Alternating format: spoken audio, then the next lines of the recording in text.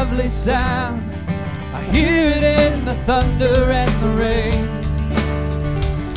It's ringing in the skies like cannons in the night. The music of the universe plays. We're singing, you are holy, great and mighty. The moon and the stars declare who you are. I'm so unworthy, but still you love me. Forever my heart will sing of how great you are.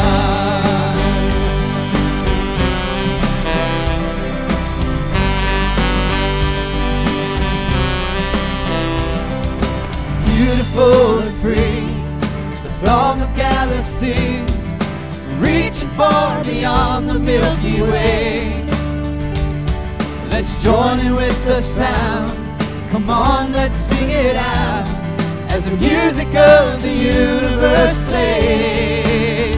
We're singing, you are holy, great and mighty. The moon and the stars declare who you are. And I'm so unworthy, but still you love me.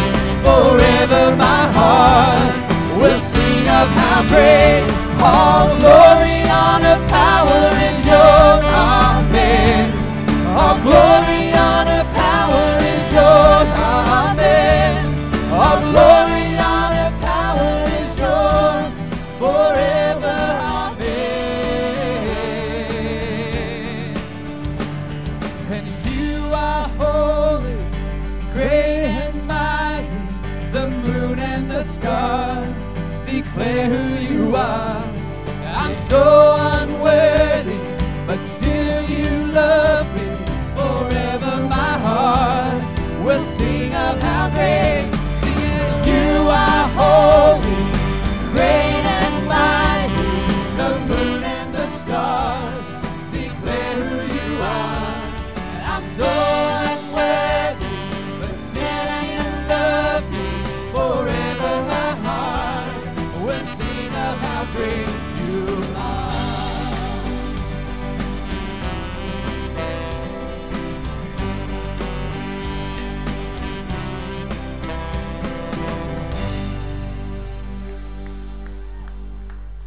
Good morning, everybody.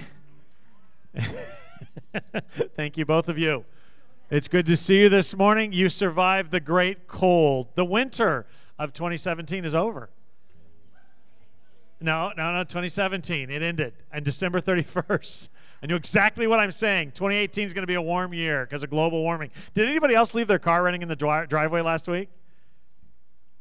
Are you guys seriously that slow at this early in the morning? Global warming, carbon, coming out of the back of your car. Let me try again. Good morning, everybody. Welcome to Carpenter's Way. It is great to have you here this morning. Wake up. Stuff's about to happen. This morning, we're going to shake things up a little bit. As you know, Carpenter's Way is very actively involved in mission. First of all, if you're visiting with us this morning, welcome. We're awfully glad to have you here with us. Back to what I want to do. We participate with the Southern Baptist Convention in what they call their international mission program, and we support them tens of thousands of dollars a year. They have about 8,000 missionaries globally that reach people for Christ and start churches, and we participate them significantly financially. On top of that, we have about 14 mission groups that we participate with as a church. There's Amazon Outreach, there is a Mosaic Center, Pregnancy Help Center, individuals that we sponsor, Josh and Allie Ferguson with Campus Crusade for Christ. Periodically, we give them an opportunity to come in and share what God is doing. One of those mission fields is a local one. It's the Gideons. They basically, it is a ministry, and David Minshew, one of our Gideons, is going to be sharing with you for the next 5 minutes or so what God is doing through that ministry and what it is. But we have about 8 guys in our church that are part of the Gideon ministry, and their primary task is to give Bibles out. And we are privileged to participate with them. And so we want to keep you informed on what these ministries are doing. So David, why don't you come on up and share? Is there 8 or is there more than that? It's just under, I think, a dozen of guys that we have involved, and then some ladies are involved in the ladies auxiliary as well. So, David, why don't you share? David, now let me tell you, for those of you who don't know, David Minshew was an elder when I came to, well, you're always an elder, but David is one of our pastors, has been serving as an elder here for, well, let's see, we've been here 12 years, so probably about 15 or 16 years, right? Long time.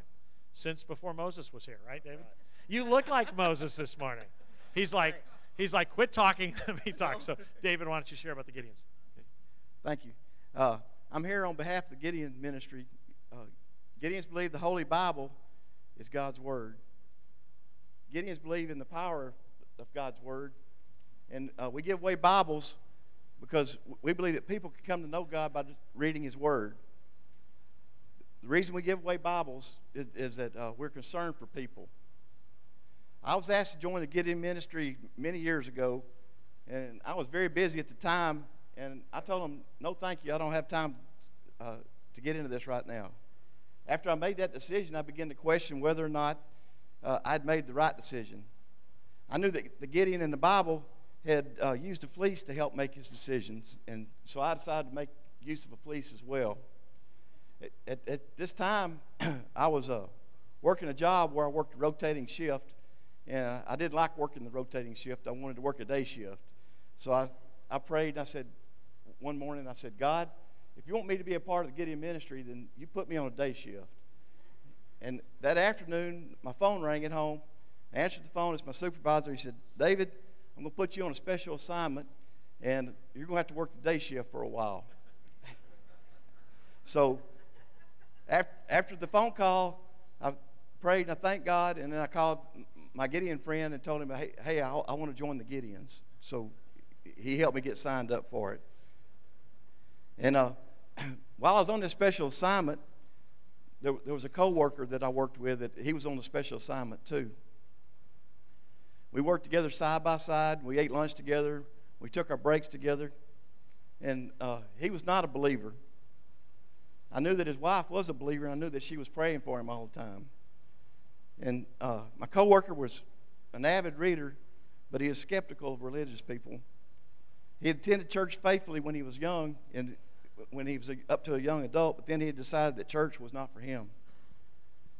Between Christmas and New Year's that year, me and Connie were shopping in Target, and I saw a one-year Bible in their book rack. And I bought 2 of the Bibles and gave one to my friend, and I told him, I said, hey, if we read this Bible every day, then we'll read the whole Bible in a year, and you think you might be interested in that? And he was interested. He wanted to try it. We'd read the Bible at home, and then we'd discuss what we had read at lunch the next day or on our breaks. Before long, he started reading ahead. Every day when we got to work, he'd say, hey, Shue, I read a whole week today. I'm way ahead. And so we just have more to discuss. I tried to tell him it wasn't a race, but he kept getting further and further ahead of me. He finished reading the Bible before July that year. He became a believer and made a commitment to follow Jesus. He gave that Bible to another co-worker, and that co-worker read it too. And then when that co-worker got through reading the Bible, he gave it to someone else, and it made the rounds there in the lab at the paper mill. My friend became a Sunday school teacher, and I've been told that he's a wonderful teacher. The part of the Gideon ministry that I enjoy the most is going to the juvenile detention center on Sunday afternoons. I go once a month. I try to go on the first Sunday of the month. Other people go the other Sundays. And we go there and have church for the young people that are there. Sometimes there's only 1 or 2 there, and sometimes there are 10 or 12. We share Jesus with them, and then we let them talk. I'm a teacher at Diboll High School for my regular job. So sometimes I see some of my students at the juvenile detention center, and then I see them the next week at school. Or I might see them on a Friday, and then they'll get to their Sunday, and they've made a decision, and they might be there. And a few years ago, I was at school, and a freshman that I didn't know came up to me and handed me a handmade Christmas card. And I didn't know this student. And I was teaching with a co-teacher at the time, so I asked the student, I said, am I supposed to give this Christmas card to Miss Duncan? And he said, no, Mr. Minshew, that's for you. So I looked at it and opened up and read it. He left and went back to his class. And it was Matthew 2536. The card read, I was naked, and you gave me clothing. I was sick. You cared for me.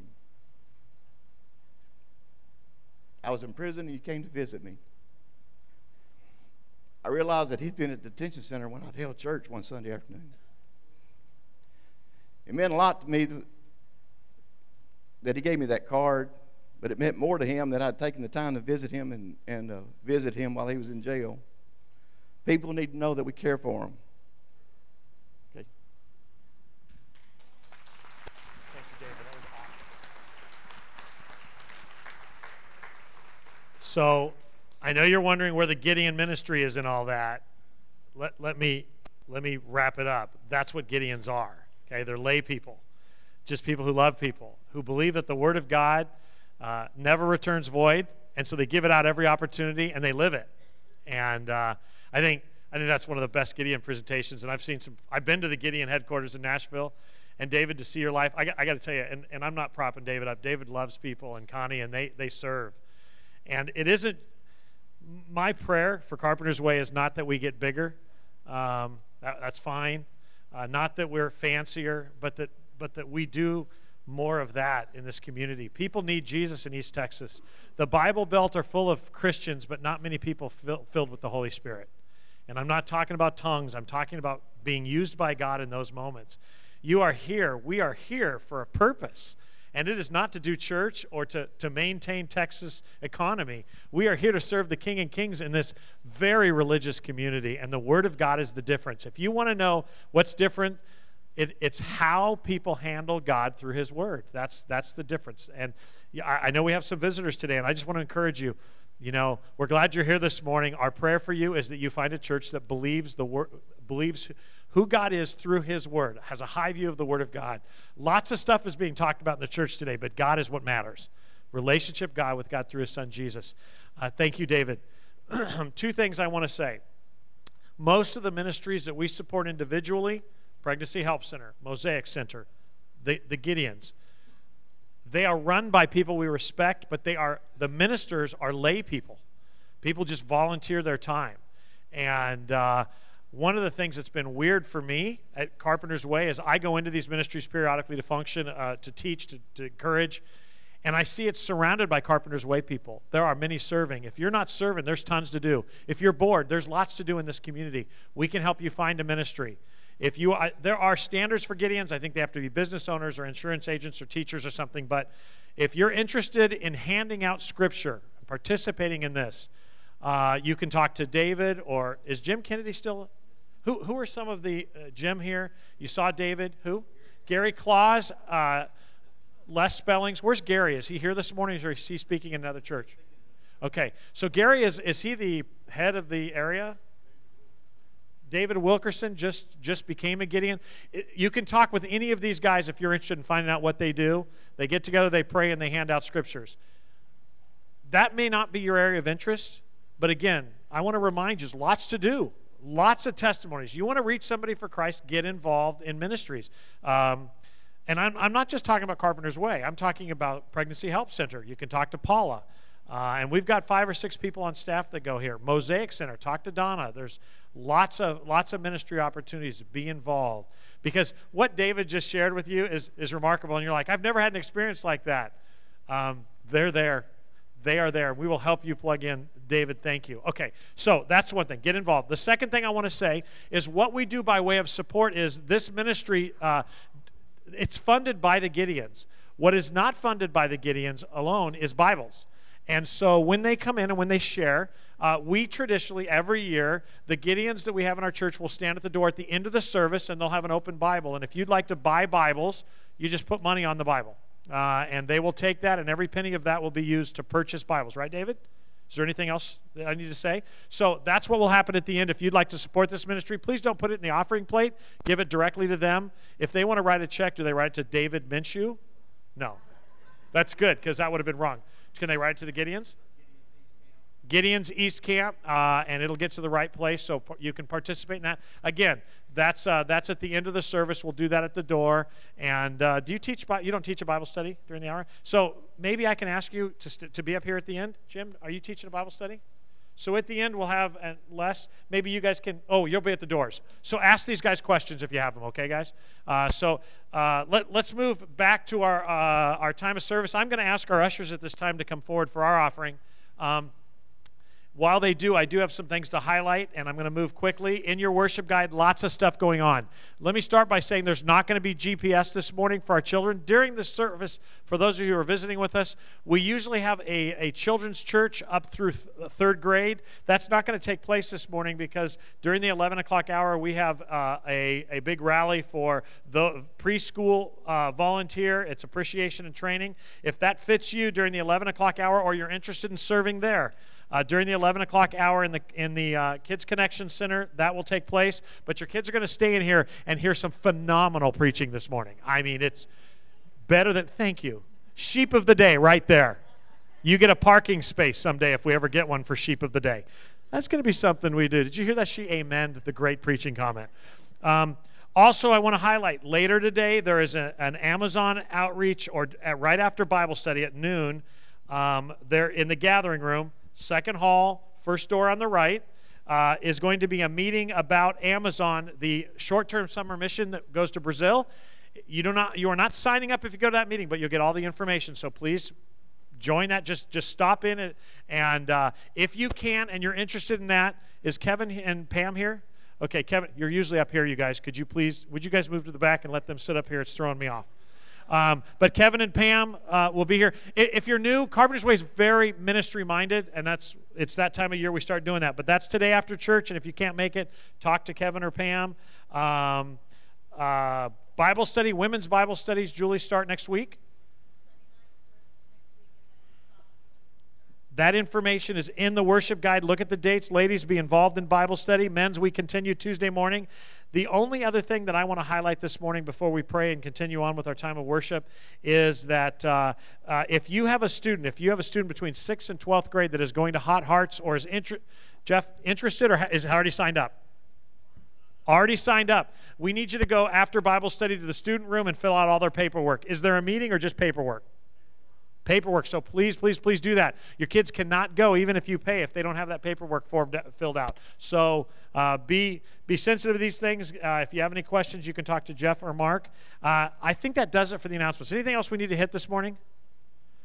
All right, you guys. Let's commit our time to the Lord. We're going to turn our face away from all this business now, and we're going to turn it on to worship. And then we're going to be in 1 Samuel 4, 5, and 6 this morning. I'm so excited to get into this with you this morning. Let's pray and.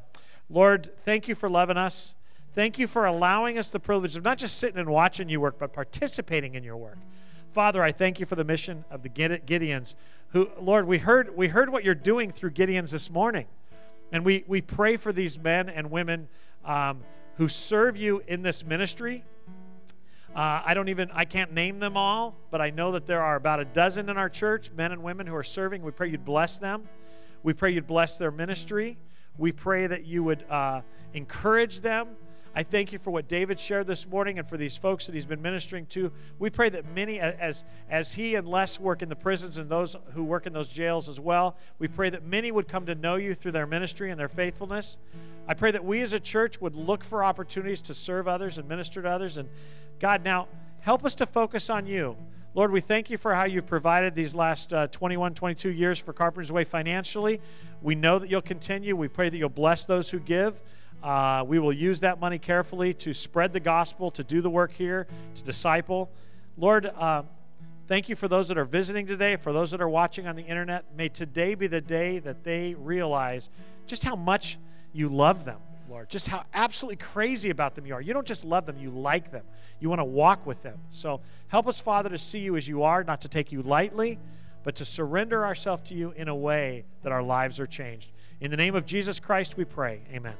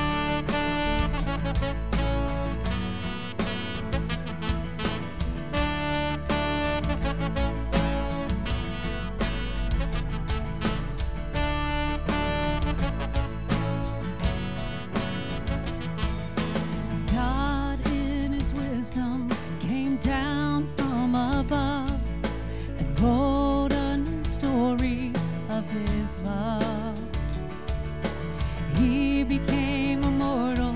He wore flesh and bone so that we would never walk alone. I'm not alone. 'Cause everywhere I'm going, He's already been.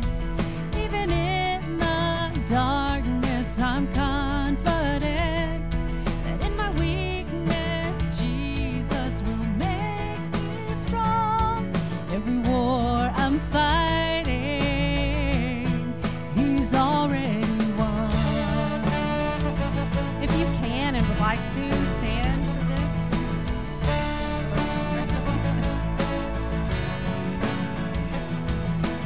Raised by compassion and touched by His grace, His mercy will cover all my days. He understands my sorrows, discouragement and pain. He's felt my temptation and overcame. He overcame. 'Cause everywhere I'm going, He's already been. Even in the darkness, I'm confident that in my weakness, Jesus will make me strong. Every war I'm fighting, He's already. Everywhere I'm going, He's already been. Even in the darkness, I'm confident that in my weakness, Jesus will make me strong. Every war I'm fighting, He's already won. Oh, He's already won. Every war we're fighting, it's already won.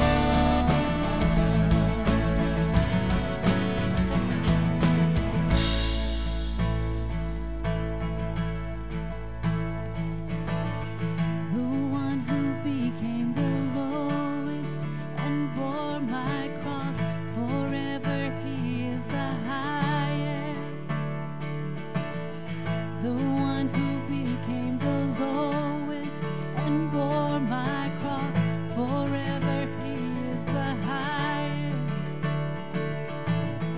The one who became the lowest and bore my cross, forever He is the highest. You guys sound incredible. The one who became the lowest and bore my cross, forever He is the highest. The one who became the lowest and bore my cross, forever He is the highest.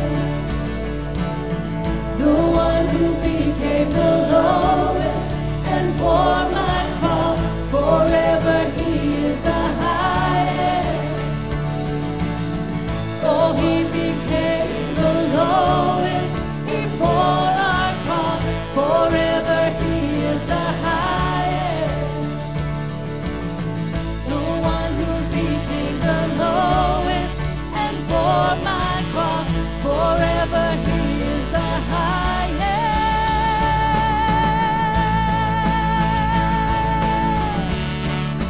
He is the highest.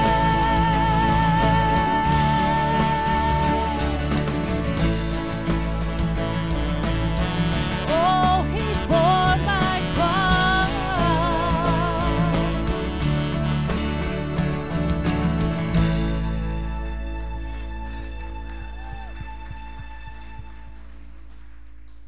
So then, since we have a great high priest who has entered heaven, Jesus, the Son of God, let us hold firmly to what we believe.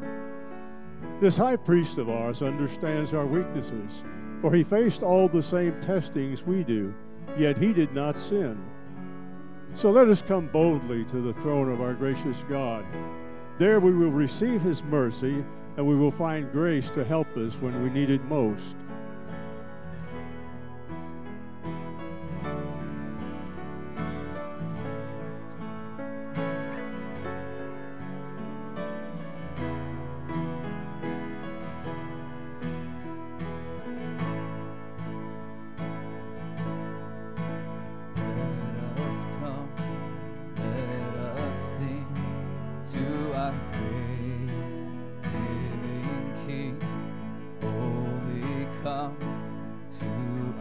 Christ who understands what it's like to walk the earth as a man and overcome all our sin.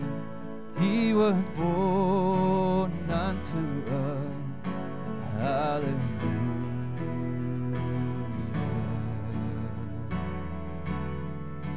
Christ has come. Christ has come. Hallelujah. Oh, let us sing and praise the King. Hallelujah.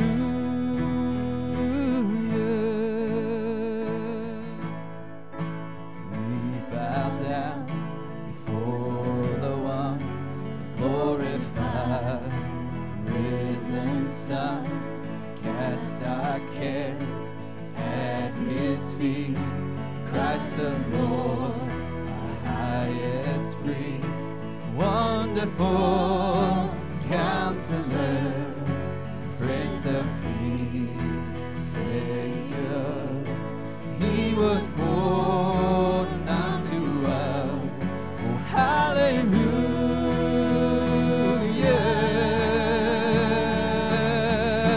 Christ has come. Christ has come.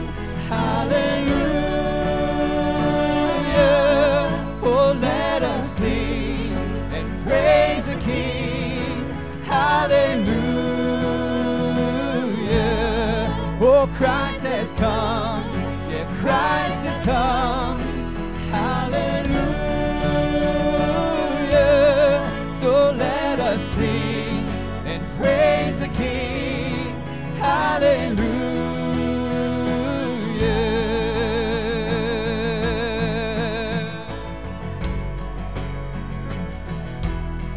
Oh, hallelujah.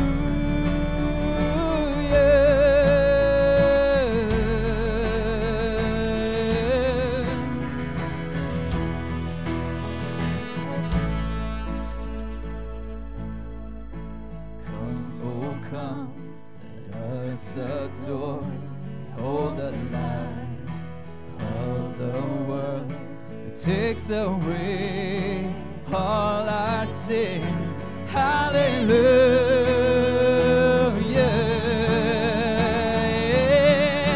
Christ has come. Christ has come. Hallelujah. So let us sing and praise the King. Hallelujah. Oh, Christ has come. Yeah, Christ has come. Hallelujah. So let us sing and praise the King. Hallelujah. So let us sing and praise the King. Hallelujah. Let us sing and praise the King. Hallelujah.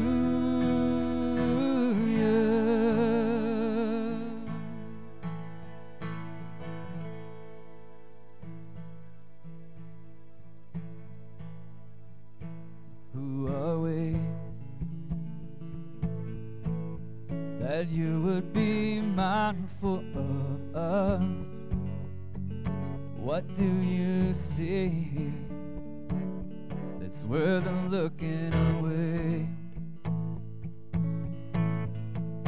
We are free in ways that we never should be. Sweet release from the grip of these chains, like hinges straining from the weight. My heart no longer can keep from singing. All that is within me cries, for you alone be glorified, Emmanuel. Come with us. My heart sings a brand new song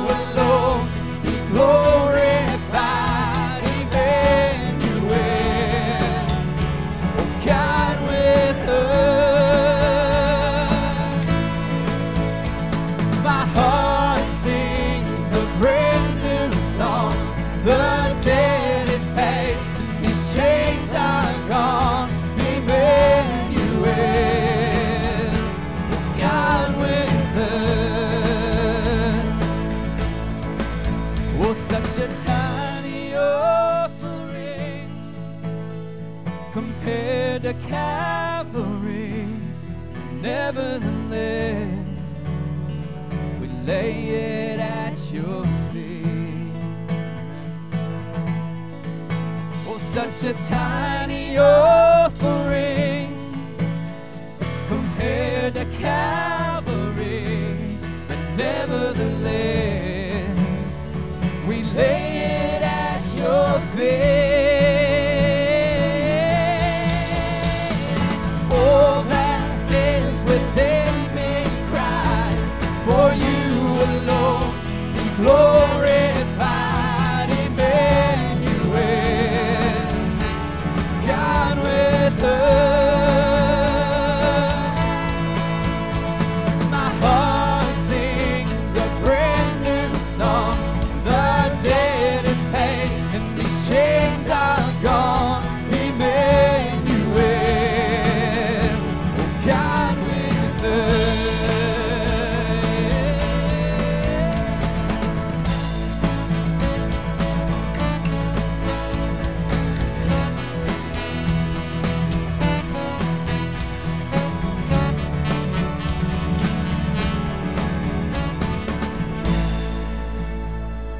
Sing that chorus again.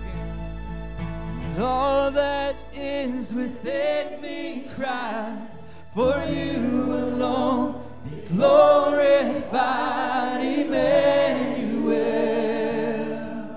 God with us.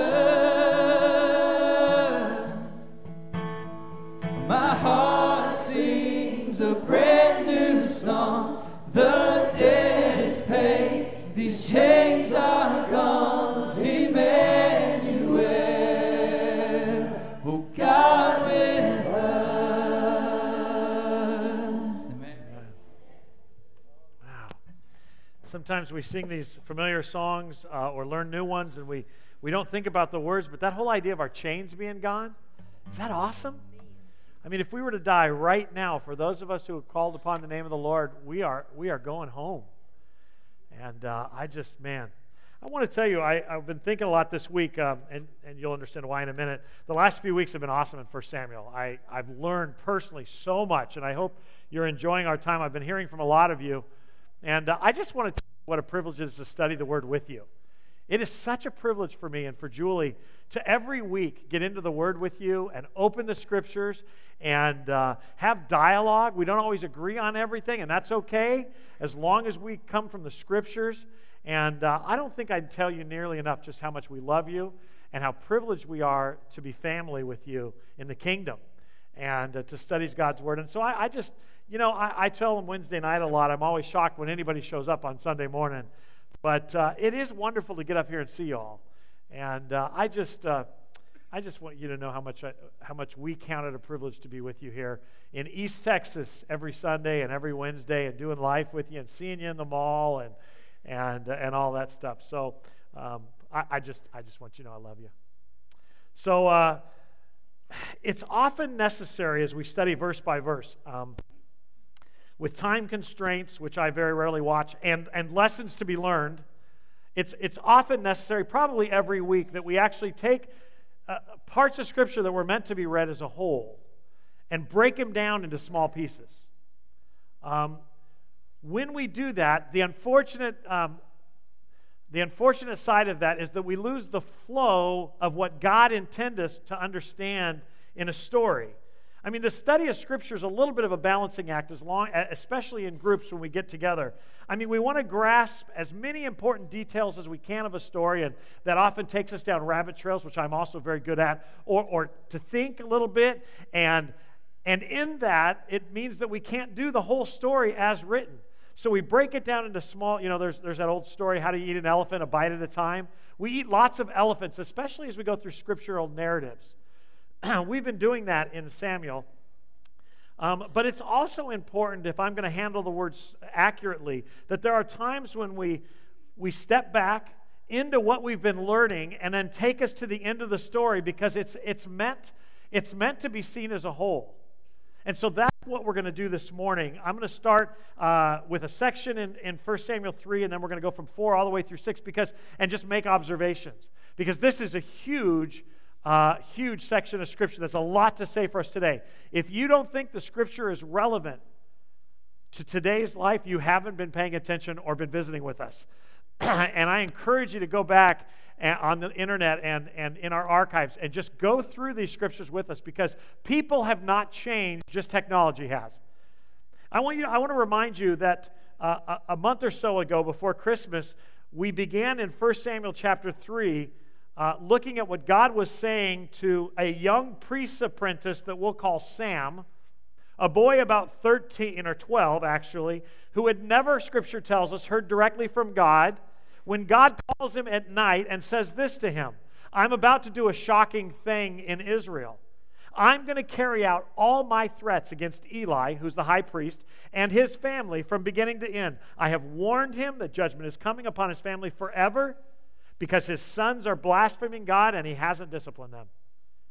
This shocking thing that God was going to do takes place in the very next chapter, 1 Samuel chapter 4, and we're going to pick up our story or our text this morning there. And you're going to remember a lot of stuff, but that's okay, because you need to see it by the end. 1 Samuel 4, at that time Israel was at war with the Philistines. The Israelite army was camped near Ebenezer, and the Philistines were at Aphek.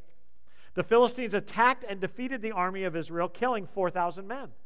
After the battle was over, the troops retreated to their camp, and the elders of Israel asked, "Why has the Lord allowed us to be defeated by the Philistines?" they said. Then they said, "Let's bring the Ark of the Covenant of the Lord from Shiloh. If we carry it into battle with us, it will save us from our enemies."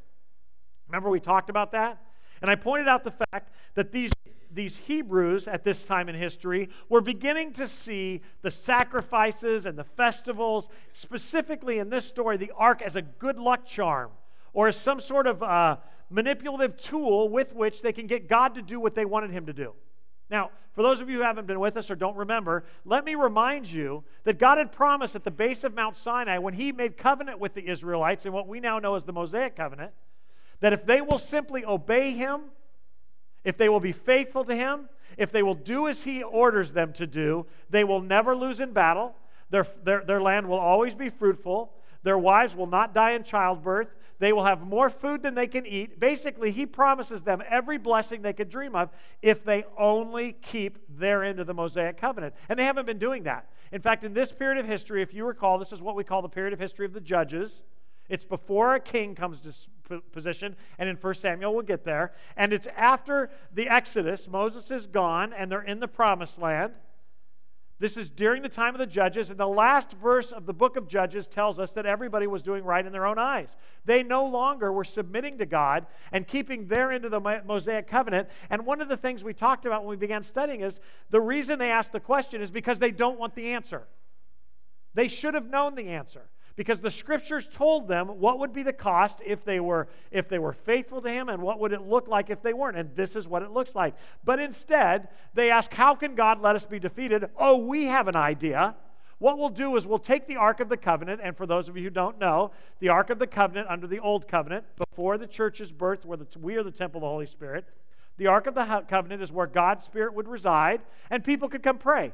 Sacrifices would be made there. They could come talk to God through the high priest. So it was the place that God lived. And the smart Jews were thinking, wow, well, God would never let himself be kidnapped or defeated. So if we bring the ark to the battlefield, certainly God won't let us lose. That's called manipulation. That's what your kids do when you say you can't have a cookie before dinner, and they go, but I'm starving to death. I'll die. Oh, I'll die. It's the same thing. It's only a different article. They wanted what they wanted. Their plan was to manipulate the hand of God. Verse 4. So they sent men to Shiloh to bring the Ark of the Covenant of the Lord of Heaven's armies, who was enthroned between the cherubim. Hophni and Phinehas, these are the sons of Eli, who were priests, were also with the Ark of the Covenant of God. When all the Israelites saw the Ark of the Covenant of the Lord coming into the camp, their shout of joy was so loud that it made the ground shake.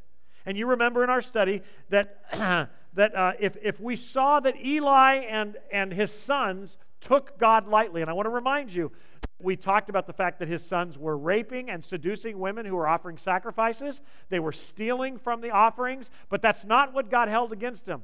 It infers in this text that those were symptoms of the problem. The problem was they took God lightly. Do you remember that?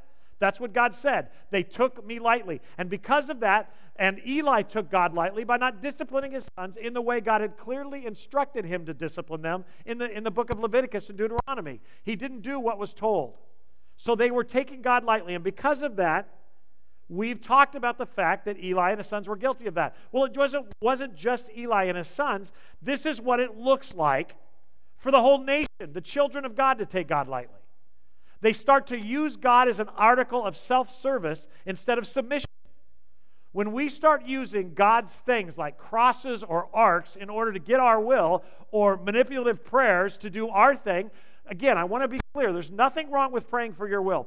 Father, heal me. Father, give me a better job. Help my kids to be smarter. Help my wife to be nicer. Whatever your wish is, there's nothing wrong with praying to God. Jesus did that hours before his arrest. He said, Father, take this cup from me, but not my will, yours be done. We've got to be careful not to demand our will on the Lord, and because that's what they're doing. So the Jews are shocked. So they think they're outsmarting God, and now you have the nation, this whole nation thinks they're outsmarting God, and they celebrate. The ark is here. The ark is here. All is well. Verse 6. What's going on? The Philistines act. They're watching all this. What's all the shouting about in the Hebrew camp? When they were told it was because the ark of the Lord had arrived, they panicked. The gods have come into their camp, they cried. This is a disaster. We have never had to face anything like this before. Help! Who can save us from these mighty gods of Israel? They are the same gods who destroyed the Egyptians with plagues when Israel was in the wilderness. Fight as never before, Philistines. If you don't, we will become the Hebrew slaves just as they have been ours. Stand up like men and fight. When we went through this, we made the case that it looks like actually, while the Jews think the articles of God are powerful, it looks like the Philistines actually take the God of the Jews more seriously. The Jews had forgotten that it wasn't the religion of Judaism. It was the God of Judaism that was powerful. Just a little warning to the church. It ain't Christianity that's going to change the world. It's Jesus Christ. It's Jesus Christ. And we got to be careful because in many corners, Christianity has become a cult. It's a good luck charm. It's being preached all over the place. If you're faithful, God will give you what you want. That is a lie. It's a lie. It's not true. And everybody who's promised that dies, just so you know. Just so you know, every one of them die at some point. That's how this works. So, verse 10. So the Philistines fought desperately, and Israel was defeated again. The slaughter was great. 30,000 Israelite soldiers died that day. The survivors turned and fled to their tents. The ark of God was captured, and Hophni and Phinehas, the two sons of Eli, were killed. A man from the tribe of Benjamin ran from the battlefield and arrived at Shiloh later that same day. He had torn his clothes and put dust on his head to show his grief. Eli was waiting beside the road to hear the news of the battle, for his heart trembled for the safety of the ark of God. Not his sons, not their reaction to God, but the ark. When the messengers arrived and told what had happened, an outcry resounded through the town. "What is all the noise about?" Eli asked. The messenger rushed over to Eli, who was 98 years old and blind. He said to Eli, "I have just come from the battlefield. I was there this very day." "What happened, my son?" Eli demanded. "Israel has been defeated by the Philistines," the messenger replied. "The people have been slaughtered, and your two sons, Hophni and Phinehas, were also killed, and the ark of God has been captured." When the messenger mentioned what had happened to the ark of God, Eli fell backward from his seat beside the gate. He broke his neck and he died, for he was old and overweight. He had been Israel's judge for 40 years. Eli's daughter-in-law, the wife of Phinehas, was pregnant and near the time of her delivery. When she heard that the ark of God had been captured and that her father-in-law and husband were dead, she went into labor and gave birth. She died in childbirth, but before she passed away, the midwives tried to encourage her. "Don't be afraid," they said. "You have a baby boy." But she did not answer or pay attention to them. She named the child Ichabod, which means "where is the glory?" For she said, "Israel's glory is gone." She named him this because the ark of God had been captured and because her father-in-law and husband were dead. Then she said, "The glory has departed from Israel, for the ark of God has been captured." Don't forget why God does this, though. I want to remind you as we start. The reason God does this is because the people, the Jews, their priest system, were taking him lightly. They took him lightly. And they were shocked, even devastated, with that God would allow his ark to be taken. Remember that. You're going to need that in a few minutes. They were shocked that God would allow that. Rather than repenting and realigning themselves with the covenant that they had agreed to with God at the base of Mount Sinai, they just expected him to be good to them. But God wasn't an Israeli. Let me be clear. God is not a Hebrew. Jesus was, the second member of the Trinity, but God is God. He's not an Israeli any more than God's a Christian. God is God. He has no nationality any more than he has a favorite gender. He loves us all the same. He calls people to himself, even pagans who are against his own people. And this actually leads God to introducing himself to the Philistines in the next part of the story. After the Philistines, chapter 5, had captured the ark of God, they took it from the battlefield at Ebenezer to the town of Ashdod. They carried the ark of God into the temple of Dagon and placed it beside the idol of Dagon. When the citizens of Ashdod went to see it the next morning, Dagon had fallen face down to the ground in front of the ark of the Lord. So they took Dagon and put him in his place again. But the next morning, the same thing happened. Dagon had fallen on his face down before the ark of the Lord again. This time his head and his hands had broken off and were lying in the doorway. Only the trunk of his body was left intact. That is why to this day neither the priests of Dagon nor anyone who enters the temple of Dagon in Ashdod will step on its threshold. Then the Lord's heavy hand struck the people of Ashdod and the nearby villages with a plague of tumors. When the people realized what was happening, they cried out, "We can't keep the ark of God of Israel here any longer. He is against us. We will all be destroyed along with our God." Okay, just a side note. Just a side note. If your God can't protect himself, you should probably worship somebody else. It's just an important note on choosing your religion. I'm just pointing this out. So they called together the rulers of the Philistine towns and asked, "What should we do with the ark of the God of Israel?" The rulers discussed it, and they replied, "Move it to the town of Gath." This was last week's text. And I want to remind you, yet again, that God was not destroying these people because of their sinfulness. He was introducing himself. If you want to look at what it looks like for God to destroy people and judge them, look at Sodom and Gomorrah. Look at Noah's day. That's what it looks like when God sends fire down from heaven. That's what it looks like when you're under condemnation. This is what it looked like, and we talked last week that the Hebrews teach in their text outside of biblical that it was hemorrhoids that they got, bad ones.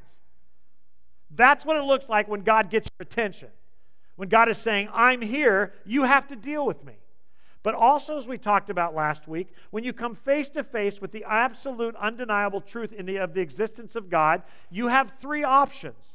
You can run from him by pretending he isn't there. We call that atheism or agnosticism. You can run from him, in this case, by trying to send him away, by getting rid of maybe his Christians, which China is trying to do right now by destroying the churches, or by sending the ark away. The second option you have, if you choose not to run from him, is to fight him, to take him face on. And you'll know what that looks like if you study Nebuchadnezzar in the book of Daniel. Nebuchadnezzar takes on God. He believes his own press releases that he's God, and the last question he asks Shadrach, Meshach, and Abednego is, "What God can save you from my hand?" God answers his question. And eventually Nebuchadnezzar bows. The third thing you can do is you can bow the knee to him as Lord of your life, as Lord of the universe. Just so you know, the fear of the Lord, according to Proverbs, is the beginning of wisdom. Coming face to face with the Almighty and bowing before him is the beginning of a beautiful relationship, even if it starts with fear. But those are your three options. There aren't other options. You can run from him, you can fight him, or you can bow the knee to him. And the Philistines, in all that they had seen, decide to run from him by sending it away. And yet God, in his mercy, isn't done chasing them. Verse 8, the end of verse 8. So they moved the ark of God of Israel to Gath. But when the ark arrived at Gath, the Lord's heavy hand fell on its men, young and old. He struck them with the plague of tumors, and there was great panic. So they sent the ark of God to the town of Ekron. So basically, the ark is taken from the battlefield 50 miles into Philistine territory. Then they start getting tumors and hemorrhoids, and then they start sending them back 5 miles. And then Ekron is another 12 miles. It's making its way slowly back to the nation where it belonged. They sent it to Ekron, but when the people of Ekron saw it coming, they cried out, "They are bringing the ark of God of Israel here to kill us too." The people summoned the Philistine rulers again and begged them, "Please send the ark of God of Israel back to its own country, or it will kill us." For the deadly plague from God had already begun, and great fear was sweeping across this town. Those who didn't die were afflicted but with tumors, and the cry from the town rose to heaven. This is where we ended last week. And it's super important to point out to you again that this is not God's judgment, it's His self-introduction.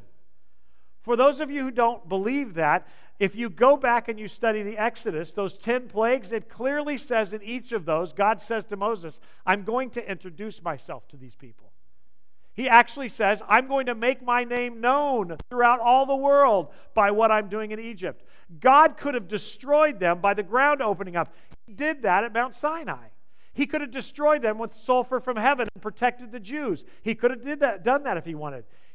Excuse me. He could have actually just made them disappear or caused a flood, or they just died. We don't understand how strong God is. The New Testament teaches that God holds all things together. He keeps life. He didn't just create life, He maintains it. He can cause it to cease to exist by not working. It takes more work to keep us alive. This is not the hand of judgment. This is the hand of self-introduction. He's calling them to Himself. If He wanted to wipe them out, it would have been less work for Him to do it. God sent His Son because He loved the world, John 3:16 says. All of the world, including those who will never accept Him. Enough blood was shed on the cross for every man, woman, and child that was ever born. Well, why would He waste it? Because He's God and He's merciful and loving. Nobody has to go to hell. No one. But you can't get out of the condemnation you deserve without His solution, and that's Jesus. I want to say it again to you. No man who has ever created a religion or thought up what God was like or wished for a God that would be like this has ever thought up a God who is as merciful and gracious and wonderful as God is. Let me try that again. No one has ever created a religion where the God is more merciful and kind and benevolent and chasing than the God of the Bible. He never, ever stops chasing us. Ever, ever, ever. And unfortunately for a lot of us who grew up in the church, the tone of the preachers have dictated how we see God. For instance, we have the story of the sheep and the goats in the New Testament. And we know the story of the sheep when He says, "Well done, thou good and faithful servants, enter the joy of thy salvation." But then it says that He turned to the wicked and He said, "Depart from me, ye cursed, into the everlasting fire, prepared for the devil and his angels." And it's always said with this low guttural voice, and the preacher's so judgmental. And I don't see it that way. I think God is saying, "Depart from me.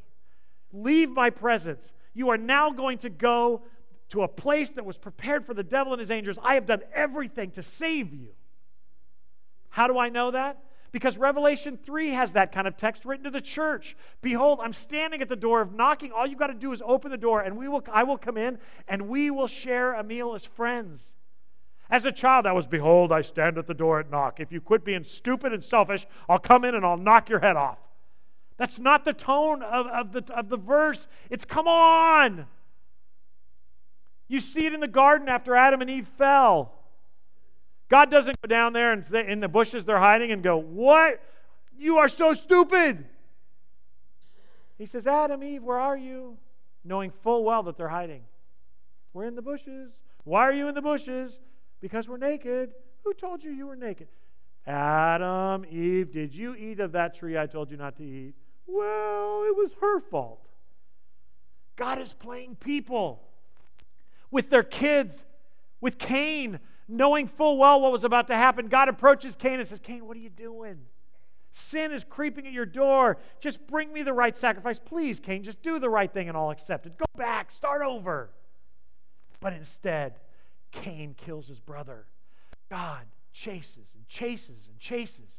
Instead of putting Noah and his family, taking them out in a spaceship somewhere out in the universe, we all know that UFOs exist, but they all go floating out in the universe, or protecting them in a super sub that God creates, He causes Noah to spend over 100 years building the ark as a way of saying, "You can get in the boat. You can get in the boat. Come on. What are you doing? The people could have asked. All these people with tumors and difficulty, all the Philistines, they could have said, who is this God that even our God bows down? They could have asked, but they don't. They don't want to deal with them. They want to send him away because they took him lightly as well. They took him lightly. Do not run from God, my friends. Do not fight him. Run to him and bow, even if you don't like his worldview. The only reason you don't like it is because you don't understand it yet. Trust in the Lord with all of your heart. Don't lean on your own understanding. In all of your ways, acknowledge him. Not you, us. I've told you before, I don't like God's plan for the world. I mean, I like the end game, but I don't like how he's doing it. I don't like what's going on in Washington, D.C., and I don't like the struggles that many of you have. I don't like the fact that our brothers and sisters are being persecuted as never before. I don't like any of that. And sometimes I cry out and go, where are you? And he says, I haven't moved. Do you still trust me, Mark? Kinda. It's okay. I'm going to take care of this. It's hard to trust him, isn't it? I love the prayer of the man in the New Testament in the Gospels where Jesus is about to heal his kid, and Jesus looks at this man and says, do you trust me? And he says, I trust you. I know you can heal my kid. Help me with my unbelief. I believe in you, Lord. Help me with my unbelief. Is that not our prayer, or should be our prayer? I believe you for the most part. Help me with the other part. That's our cry. Chapter 6, today's text. I know some of you are going, well, you haven't even gone into it yet. I'm just going to read it and make some observations. It's an excellent message. So the ark of the Lord remained in the Philistine territory for 7 months in all. Then the Philistines called in their priests and diviners. I just want to pause and make a comment. Instead of going to the priests that own the ark, they don't run to the Jews and ask, there's too much pride. Why would you go into your enemy's camp and ask them for wisdom? They go to their own witches, their own religious leaders who know nothing about the ark. And they ask them, what should we do about the ark of the Lord? Tell us how to return it to its own country. I want you to note how hard the Philistines work at not bowing the knee to God. They didn't even have to go to Israel. They could have actually bowed before that ark and said, we don't know who you are, but we've seen what you do. Would you please help us with you? They could have done that, but they don't. God introduced himself to them, but they prefer not to. They prefer to run from him or ignore him or pretend like they can get rid of him. Verse 3, so send the ark of God of Israel back with a gift, they were told. Send a guilt offering so the plague will stop. Then if you're healed, you will know that it's the hand that caused the plague. Well, what sort of guilt offering should we send, they asked. And they were told, since the plague has struck both you and your 5 rulers, make 5 gold tumors. Yeah, that's kind of weird. And 5 gold rats. Remember in chapter 5, it said that the rats were spreading it. The inference is that there were rats going through. Just like those that ravaged your land. Make these things to show honor to the God of Israel. Perhaps then he will stop afflicting you, your gods, and your land. I refer you to back a comment I made before. If your gods are being afflicted by another god, you're worshiping the wrong God. Just a note. If you choose not to worship Jehovah, choose the most powerful one, okay? Just a side note, that's free. Don't be stubborn and rebellious as Pharaoh and the Egyptians were. By the time God is finished with them, they were eager to let Israel go. Please note, they do not want God to be their Savior. They simply want him to leave them alone, making them just like the Jews. The Jews don't want a covenant relationship with God. They just want him to do their bidding. It's the same problem. It's a different way of manifesting itself. The Philistines don't want God to be their God. They don't want to bow. They don't want to worship. They simply want him to leave them alone. They've got life worked out. I want you to know, though, and I want to remind you that what God desires is a relationship with us. And most of us, I think, in the church, even today, in this culture, want, well, just a good life. I mean, we don't want to go to hell. We like that part of the story, but we don't want him to kind of run things because he has a tendency to cause hurt, and he's not safe. So if God won't give us what we want, like the Jews, or fit into our own plans and worship agenda, if my understanding of God is different than the Scriptures, I'd rather he just leave me alone until eternity. Pretty intense, huh? What do you want more than anything else? You want God or yourself? In case you think I'm making this up, what was Jesus' shout to the crowd as they're walking away? If you want to be my disciples, you're going to have to put your own ambitions aside, pick up your cross, and follow me. And that didn't mean wear a little gold trinket around your neck. He's saying you're going to have to give you up. That's the difference between being a disciple and maybe just saved. Jesus said clearly over and over in the Gospels, choose this day who you will serve. Back to our story. Rather than seeking God through his priests or even bowing the knee before the ark, they go to their own priests, and this is their advice. Verse 7. Now build a new cart and find 2 cows that have just given birth to calves. Make sure the cows have never been yoked to a cart. Hitch the cows to the cart, but shut their calves away from them in a pen. Put the ark of the Lord on a cart, and beside it place a chest containing the gold rats and gold tumors you are sending as a guilt offering. Then let the cows go wherever they want. If they cross the border of our land and go to Beth-shemesh, we will know that it is the Lord who brought us this great disaster upon us. If they don't, we will know it is not his hand that caused this plague. It simply came by chance. So they continue to question. They continue to want him to go away. In case you're zoning out, if a mama cow who still has a baby cow doesn't turn back and go to that baby cow, it's unnatural. Something else is going on. Because that's what cows do. They go to their young. They've never been yoked. If they don't resist the yoke that has tied them with another cow, it's unnatural. In other words, it's the ultimate test. Send it back, and if it does anything other than go back, it's just chance. Verse 10. So these instructions were carried out. 2 cows were hitched to the cart, and their newborn calves were shut up in a pen. Then the ark of the Lord and the chest containing the gold rats and gold tumors were placed on the cart. And sure enough, without veering off in other directions, the cows went straight along the road towards Beth-shemesh, lowing as they went. I looked up lowing. Nobody knows what lowing is. I mean, if you are a rancher, you seem to know what lowing is. All I got was, So apparently they were complaining. Where's my baby? Where's my baby cow? Where's my baby cow? I don't know, but they were lowing all the way. I thought lowing was something good because it's in one of the Christmas songs. Oh, lowing is nice. This seems to be some sort of rebellious thing. Please, if you have information on lowing, please send it to me at jeffbonin.cwbc.org. Very interested. So God made it clear once again. So why is this a big deal? Because once again, God introduces himself to the Philistines. If you don't see God's mercy and grace, he could have picked up, the ark could have been turned over, the Holy Spirit could have carried it into Jewish territory. He could have done a Star Trek, whatever they do when they move things around. But he didn't. He allowed the Philistines to continually test his presence. And at every turn, God is proven real. Well, why would God do that? Because he's introducing himself to them and they have the chance to repent. Well, why would they? Because they can. I thought you were a whatever guy. I'm a whatever guy. If they would have repented, God would have called them to himself. If you seek for the Lord, you will find him, Scripture says. Isaiah called out to the Philistines and the enemies of the Lord, the Assyrians, and it says, you who surround Israel's camp, come to me, I'll be your Savior. God is not favoring the Jews. He was going to use the Jews to bring the Savior of the world and to point out that even his own people with 10 rules wouldn't obey him.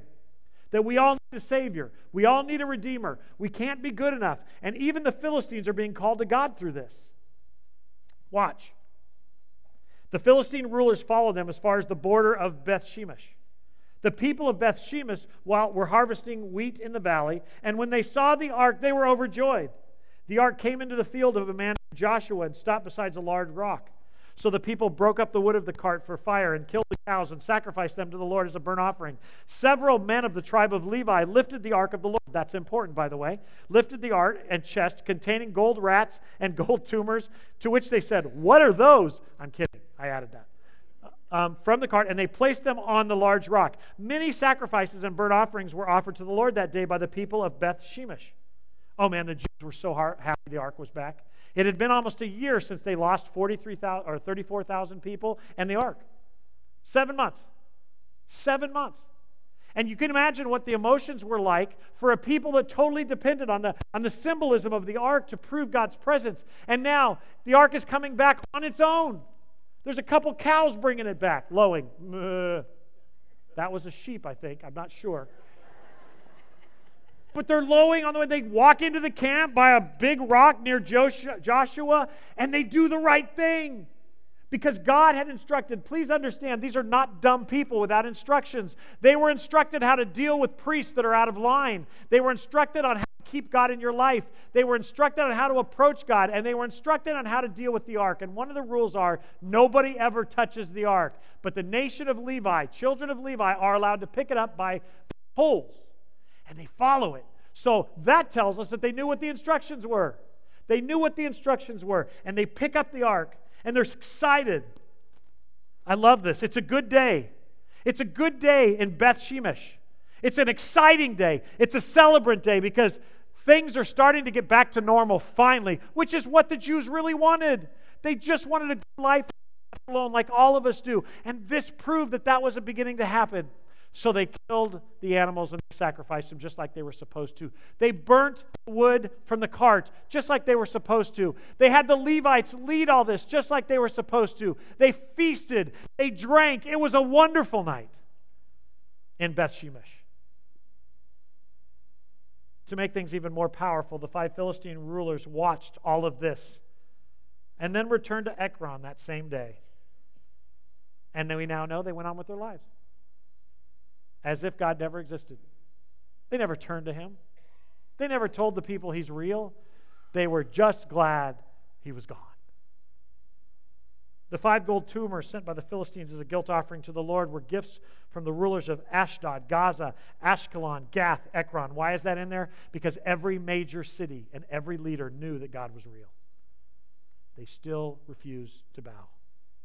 The 5 gold rats represented the 5 Philistine towns and their surrounding villages, which were controlled by these 5 rulers. That tells us that the people knew.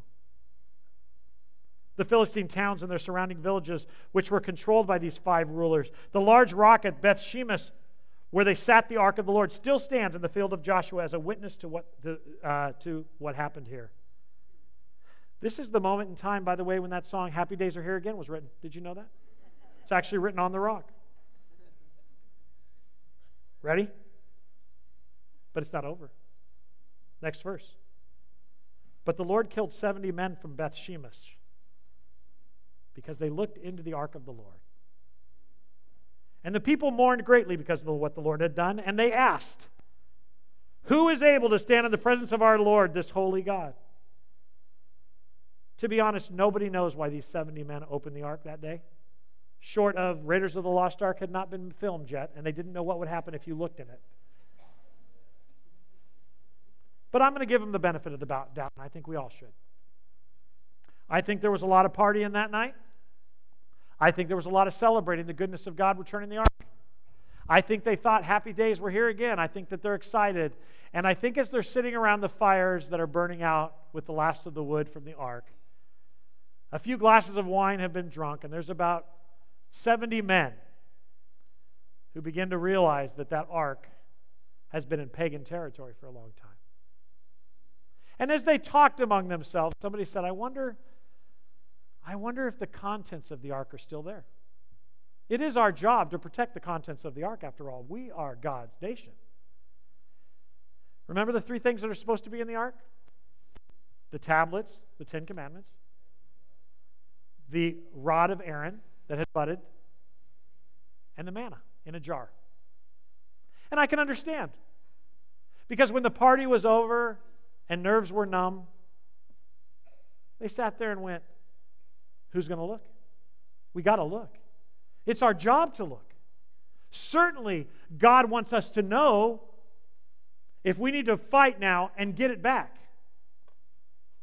And the truth is, that wasn't their job. You see, pay attention, church, it's about to get really intense. Sometimes the followers of God forget that we are not the Knights Templar of all things God. God is really, really big. And I think even in our good things, sometimes we take Him lightly. We can look at the Jews in this story, and this is why I read the whole thing, and we can see them taking God lightly at the beginning by looking at the ark instead of the God of the ark. Instead of looking at themselves and asking, what have we done wrong to break a covenant that God promised where we would never lose in battle, they just think that they can manipulate God. They took their covenant lightly. Bad move. Where we have the pagans taking God lightly, instead of dressing and dealing with him directly, they try to send him away in the cart as if that will solve their eternal problem. Now we have faithful Jews, or relatively faithful Jews, committed Jews, religious Jews, who I believe actually think that they're doing the right thing by opening the ark. There's only one problem. God told them not to. God said, don't touch the ark. And they disobeyed.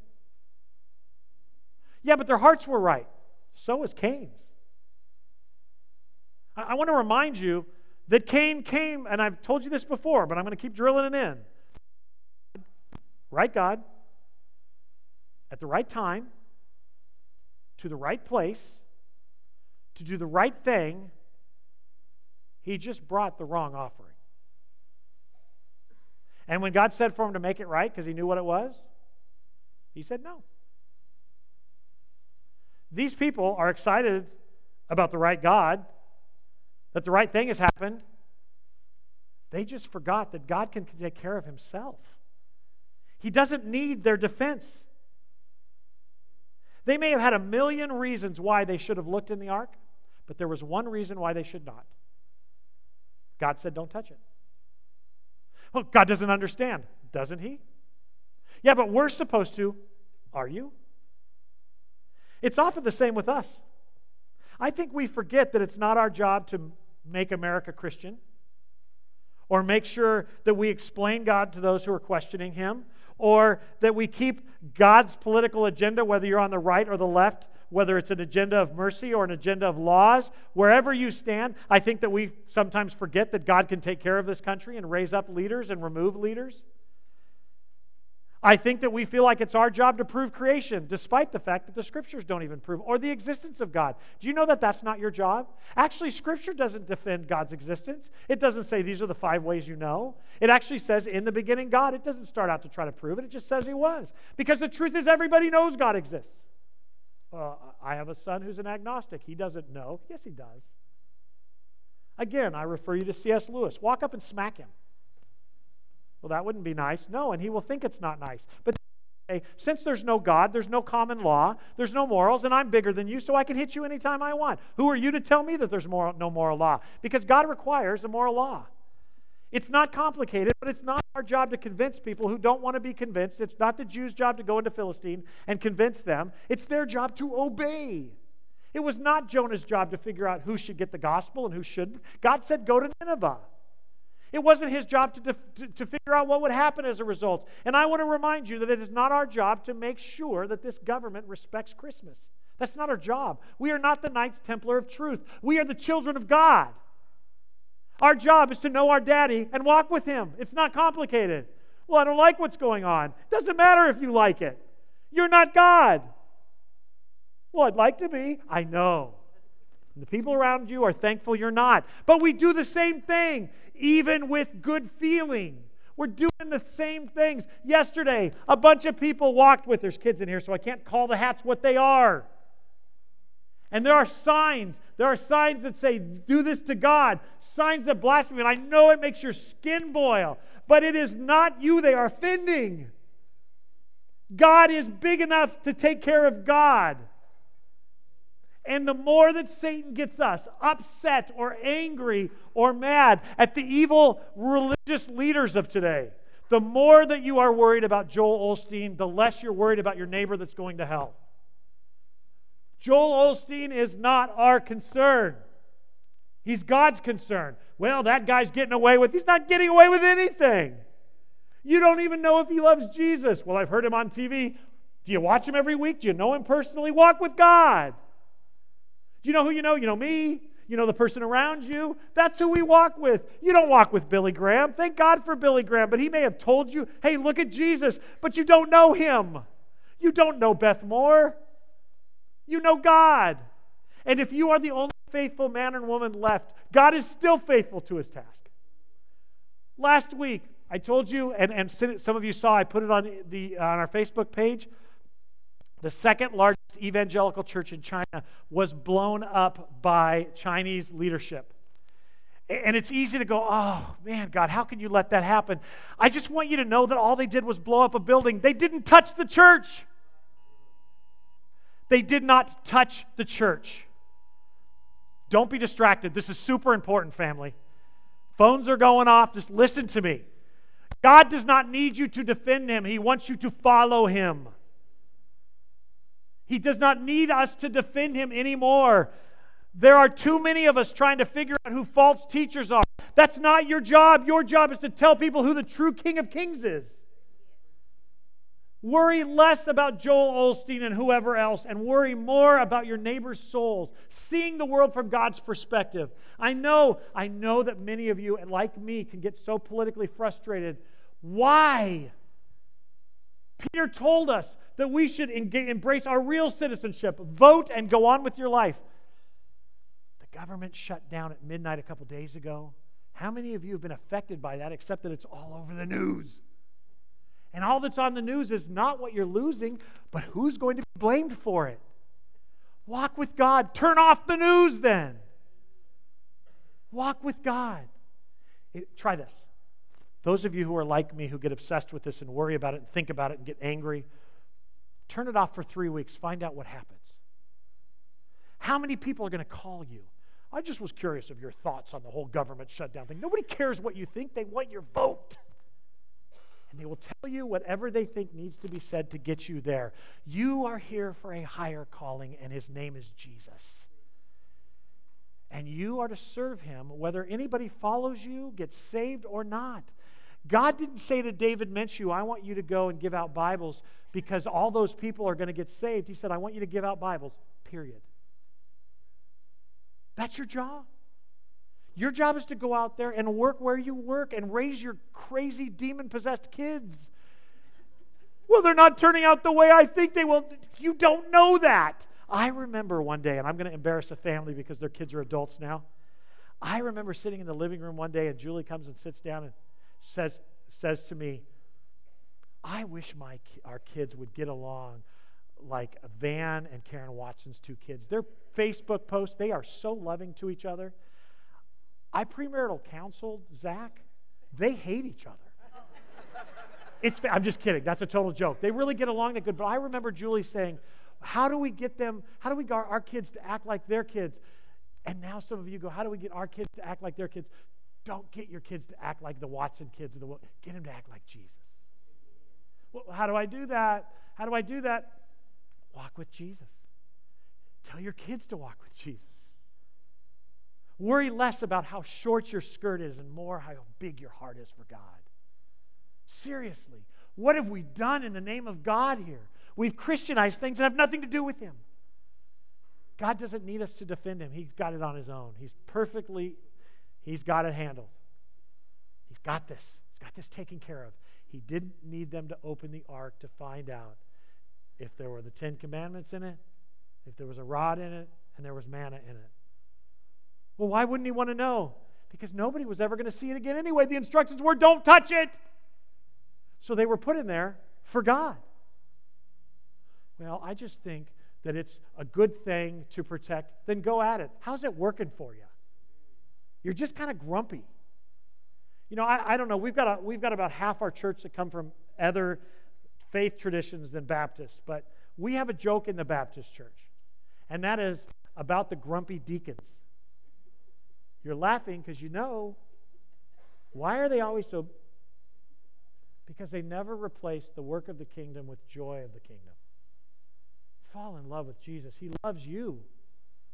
And you are still here this morning on this planet walking around, not because you exercise or you're a vegan, not because of those things. You are here because God isn't done working on you, with you, and around you. And when that moment takes place, whether you're 90, 19, or 9, you'll go home. Well, you're just blowing it off, Pastor, like it's nothing. It is nothing for the child of God. I mean, I'm as scared to death as anybody. I don't want to die. But it's the process. I mean, I'm trying to find a way to die that I'll feel better about, but I haven't found one yet. I've been watching all these royal things. I don't want my head cut off. I've decided that looks kind of nasty. I think I look better with my head. I don't want to be hung because I'm afraid of what it looks like when you're falling. I don't know. I can't find a death I want to die. I don't want to die as an old man. I don't know how I'm going to die. But you know who does? God's got that. And if Satan can keep me worrying about how I die, I don't keep obsessed with him. You see, Satan doesn't have any rules. His only game plan is to keep you from looking at Jesus. And he will use Christian politics. He'll use the right. He'll use the left to keep you distracted. He will keep you looking at the ark, wondering if you shouldn't look in the ark. He will keep you defending God. He will keep you doing everything that he never asked you to do. Do you know what he wants you to do? He wants you to do justly, love mercy, and walk with him. Well, how do I do that? Figure it out. You're very smart. You actually found your way to church this morning.